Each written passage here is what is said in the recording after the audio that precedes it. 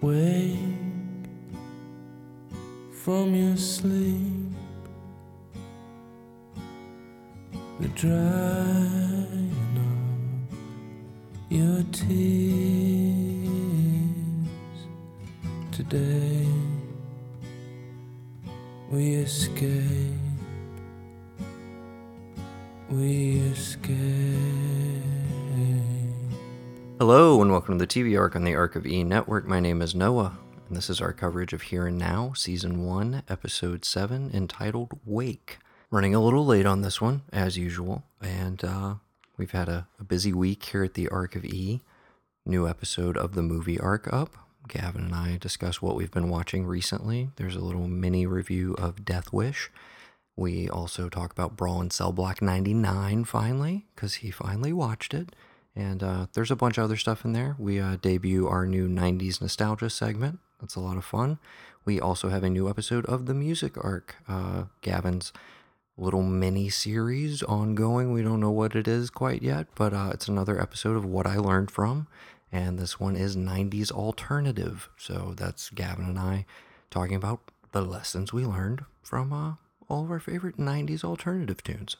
So if you're not listening over on the Music Arc and the Movie Arc, but thankfully a lot of you are, the TV Arc is the feed that needs the help. So again, if you're listening to this episode, rate, review, subscribe, all that good stuff. Let us know what you think.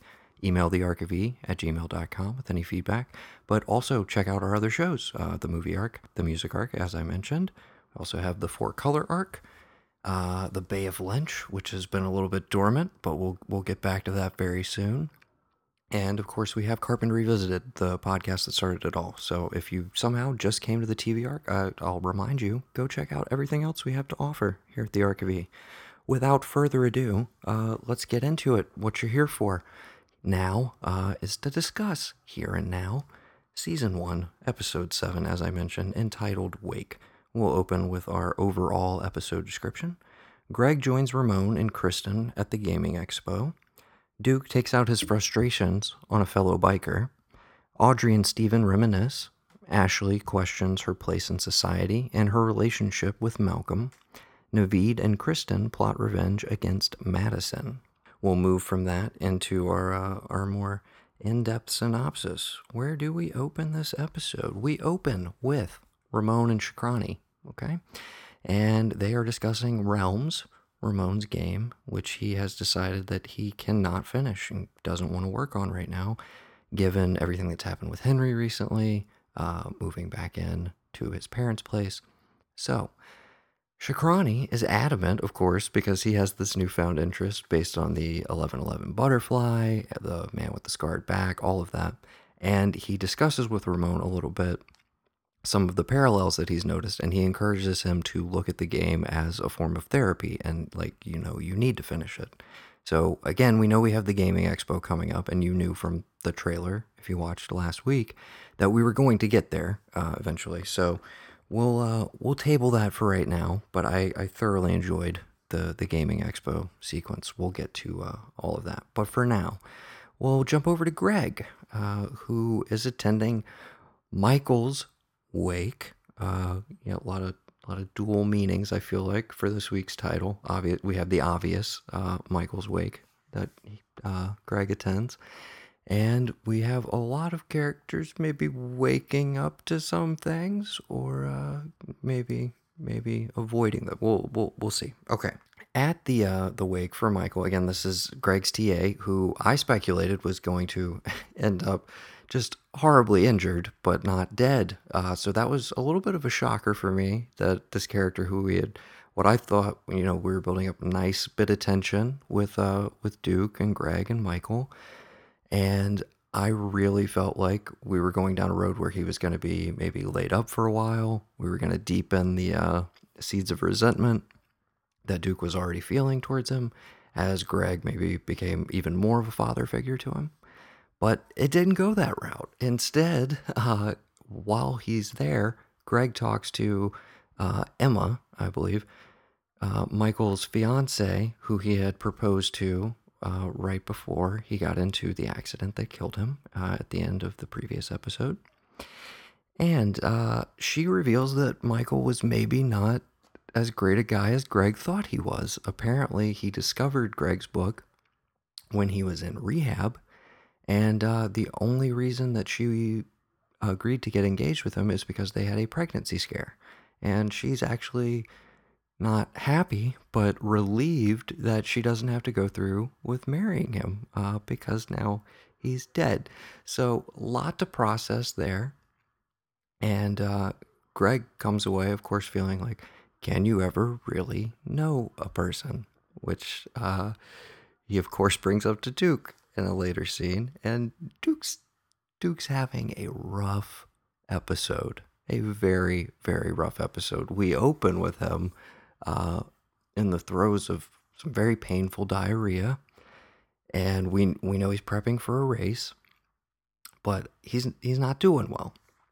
Greg drops by after the wake and lets him know what happened, and this hats off. Okay, Mr. Raymond Lee, I thought this might be his standout episode thus far. I thought he was amazing, but particularly the way he played this reaction to the information about Michael's death, because there's so much wrapped up in it. You obviously, it would seem in poor taste to be like somewhat excited by that news, but clearly Duke is bemused by it at the very least. It's not immediately a comforting reaction of like, oh, Dad, I'm so sorry. Like, I know what he meant to you, blah, blah, blah.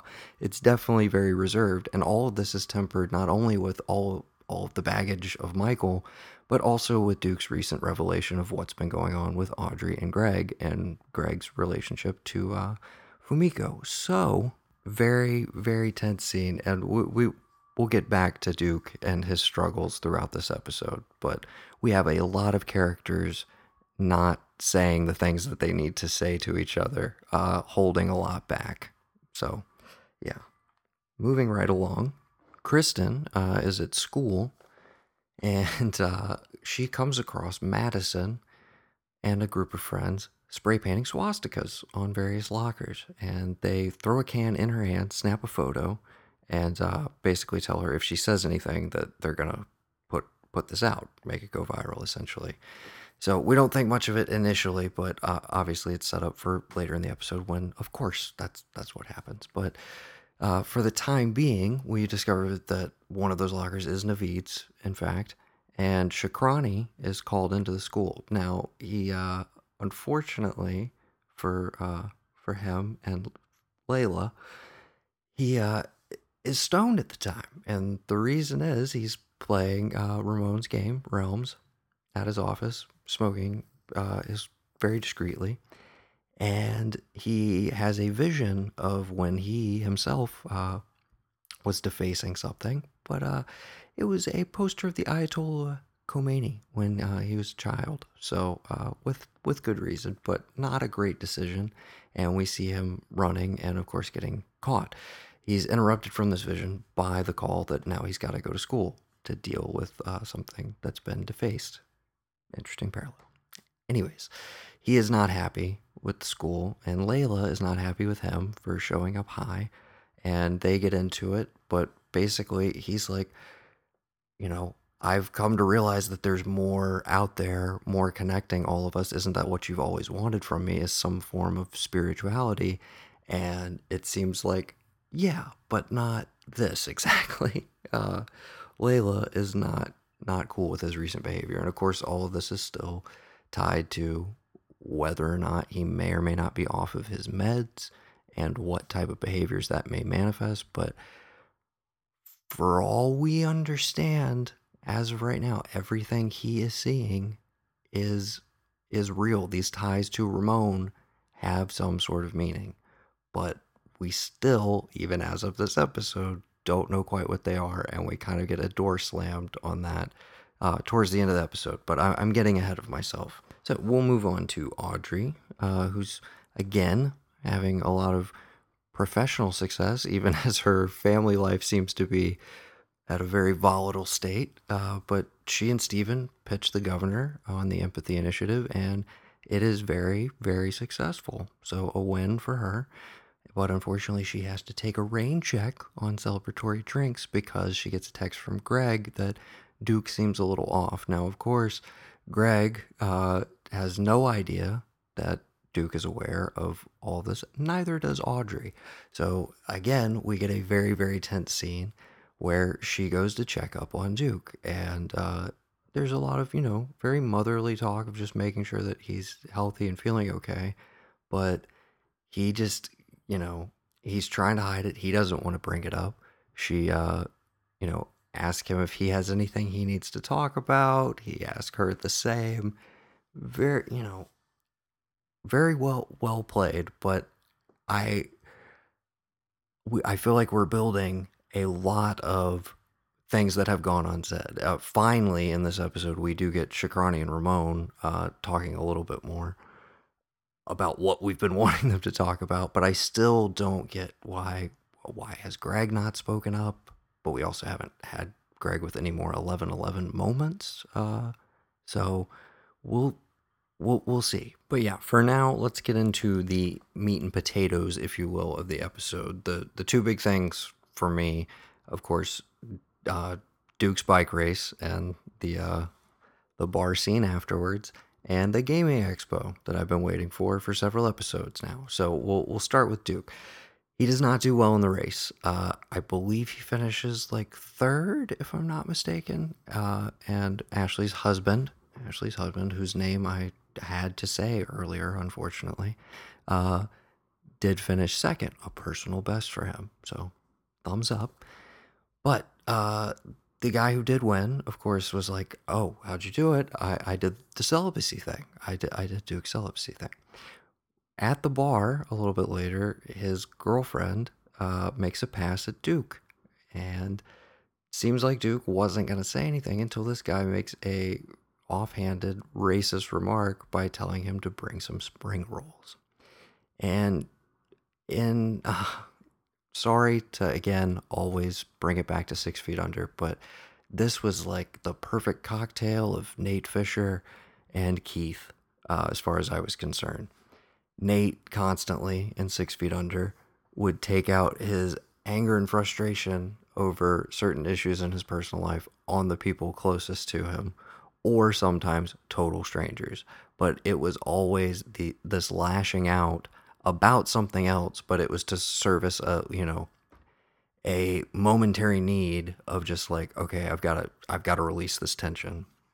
So I thought that, and of course the actual like physical side of it, the altercation that they get into after Duke informs this guy that you should probably rethink the whole celibacy thing because I just had to blue ball your girlfriend outside the bathroom, and that does not go over well. They get into brief fisticuffs before Duke begins to beat the absolute shit out of this guy. And this is not a side we've seen of Duke thus far. We've seen ultra competitive. We've seen, obviously, that he's very physically fit. But this level of aggression and just, like, he didn't look like he was going to stop unless he was pulled off of him. Very intense. And I thought played like pretty realistically for how things like this usually get broken up and everything.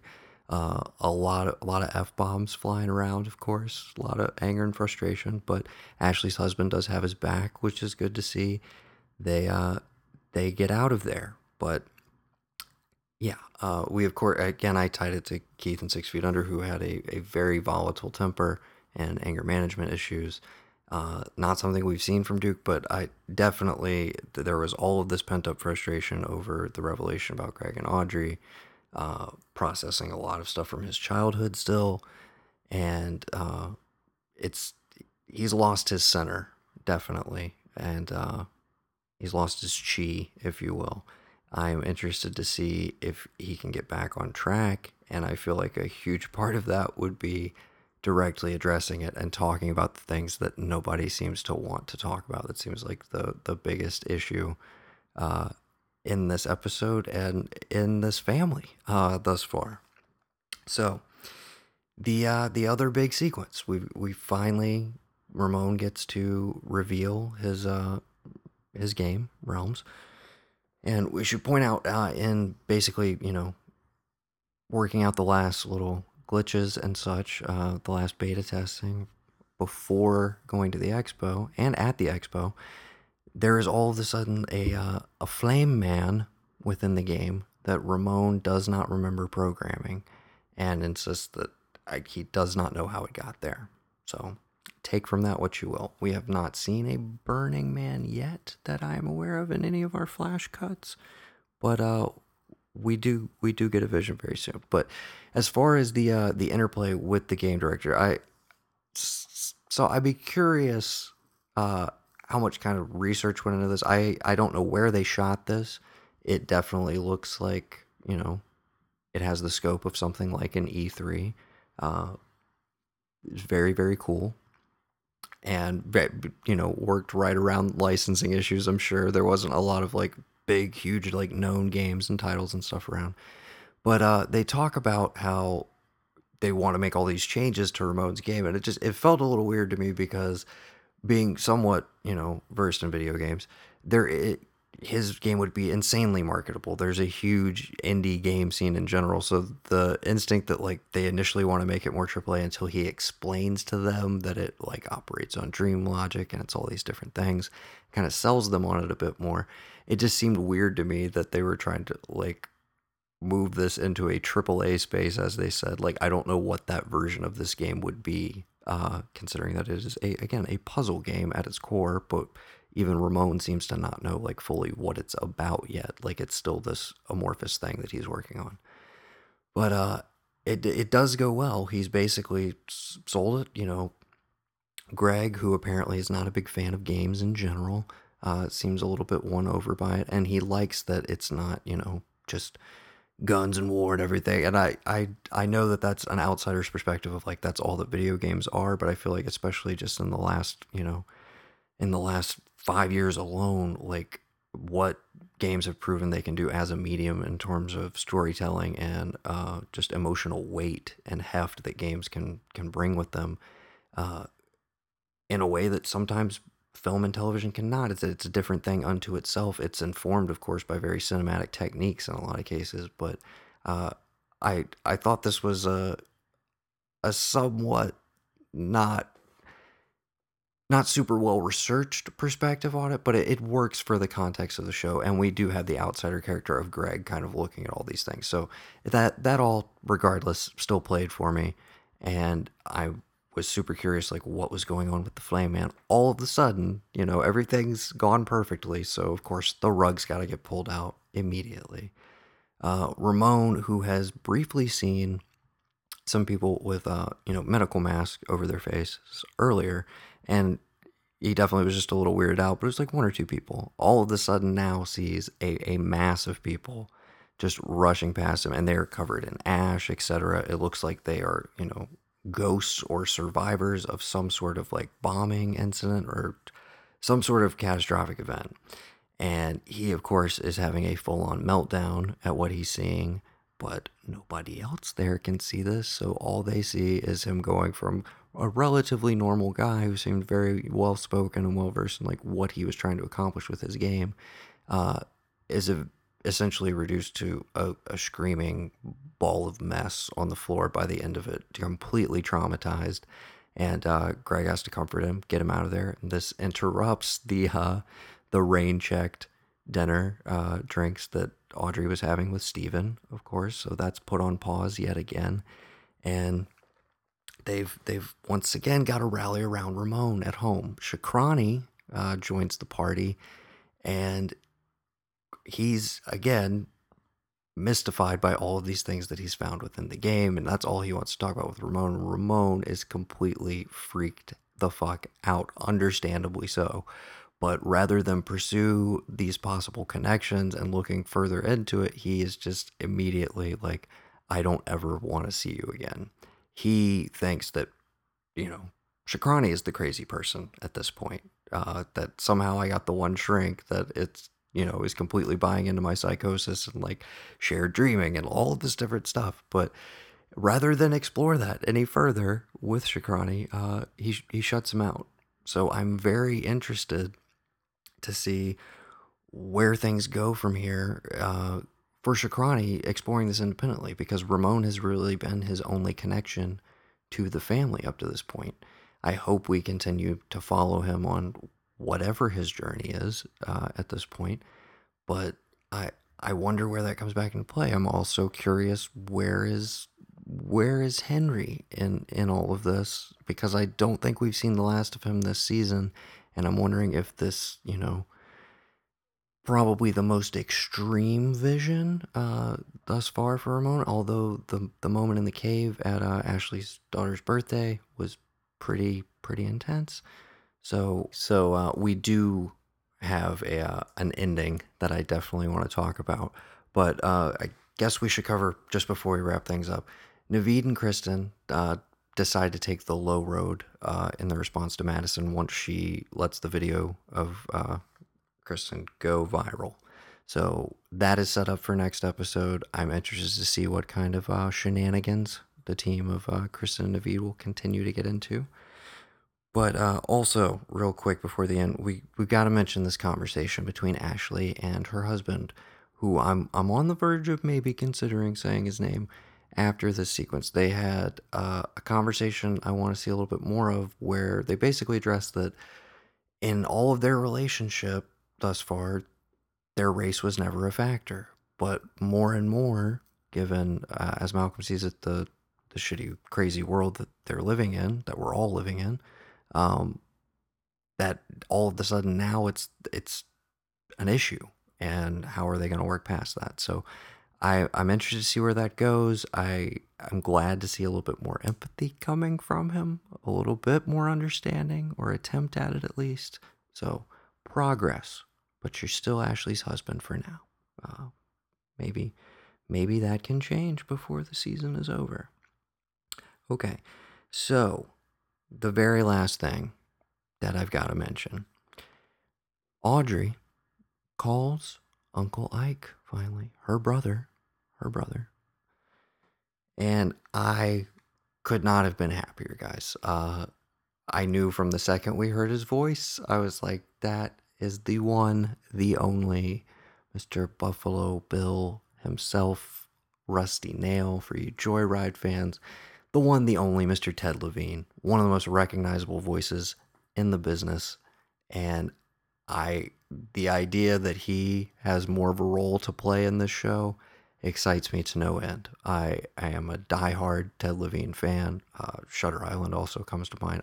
I think he is fantastic, incredibly compelling in everything that he does. Most TV viewers, of course, will know him from Monk, but yeah, he was Buffalo Bill, still one of the creepiest on-screen performances I've ever seen, and in voice only in Joyride. But go watch that movie if you haven't seen it. Give it another pass. Paul Walker, Steve Zahn, Leelee Sobieski. Fun little thriller. I actually think it's probably holds up a little better than you might remember it. But that's beside the point. Anyways, Audrey calls Ike, and she asks him to tell him a joke, because, she's had a rough day. Everybody's had a rough day by the end of this episode. But, yeah, he tells her a joke. But the main thing that comes out of this is that he can tell, just by her voice, that she's lying. And as he says at the end of the episode, "You're lying. Everything is not fine." Which could mean a multitude of things. And I hope we get more and more of them. I want more of Ted Levine on the show before the season ends. I would love a scene with Uncle Ike and Ramon. Let's get Greg in the mix. Let's get Shakrani in there. Let's get everybody who's, had some sort of thing going on. And I'm, of course, immediately interested, like, does Uncle Ike have anything to do with 11/11? What's in there? I don't know. So, for me, good episode. Once again, I can't say enough. I'm fully on board. I'm at the point now where I'm just like, I'm interested in these characters. I'm interested where their lives go.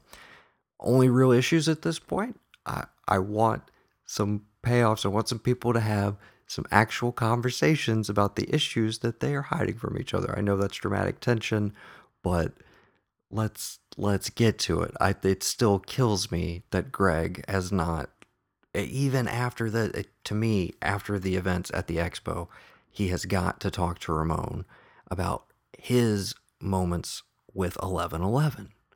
Because I feel like that will open the door back up into maybe Shakrani was onto something. Maybe it is connected and we need to explore this more deeply, because I for one want answers to that. I don't know if a lot of people are like, this is just the hook to get you through the season and it's not really going to come to any particular fruition and it's just going to be this like kind of running thread.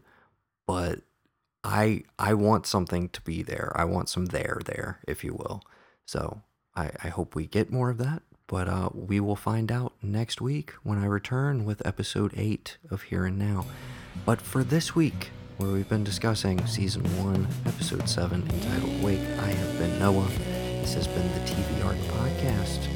Thank you for listening, everyone, and until next week, remember, live in the here and now.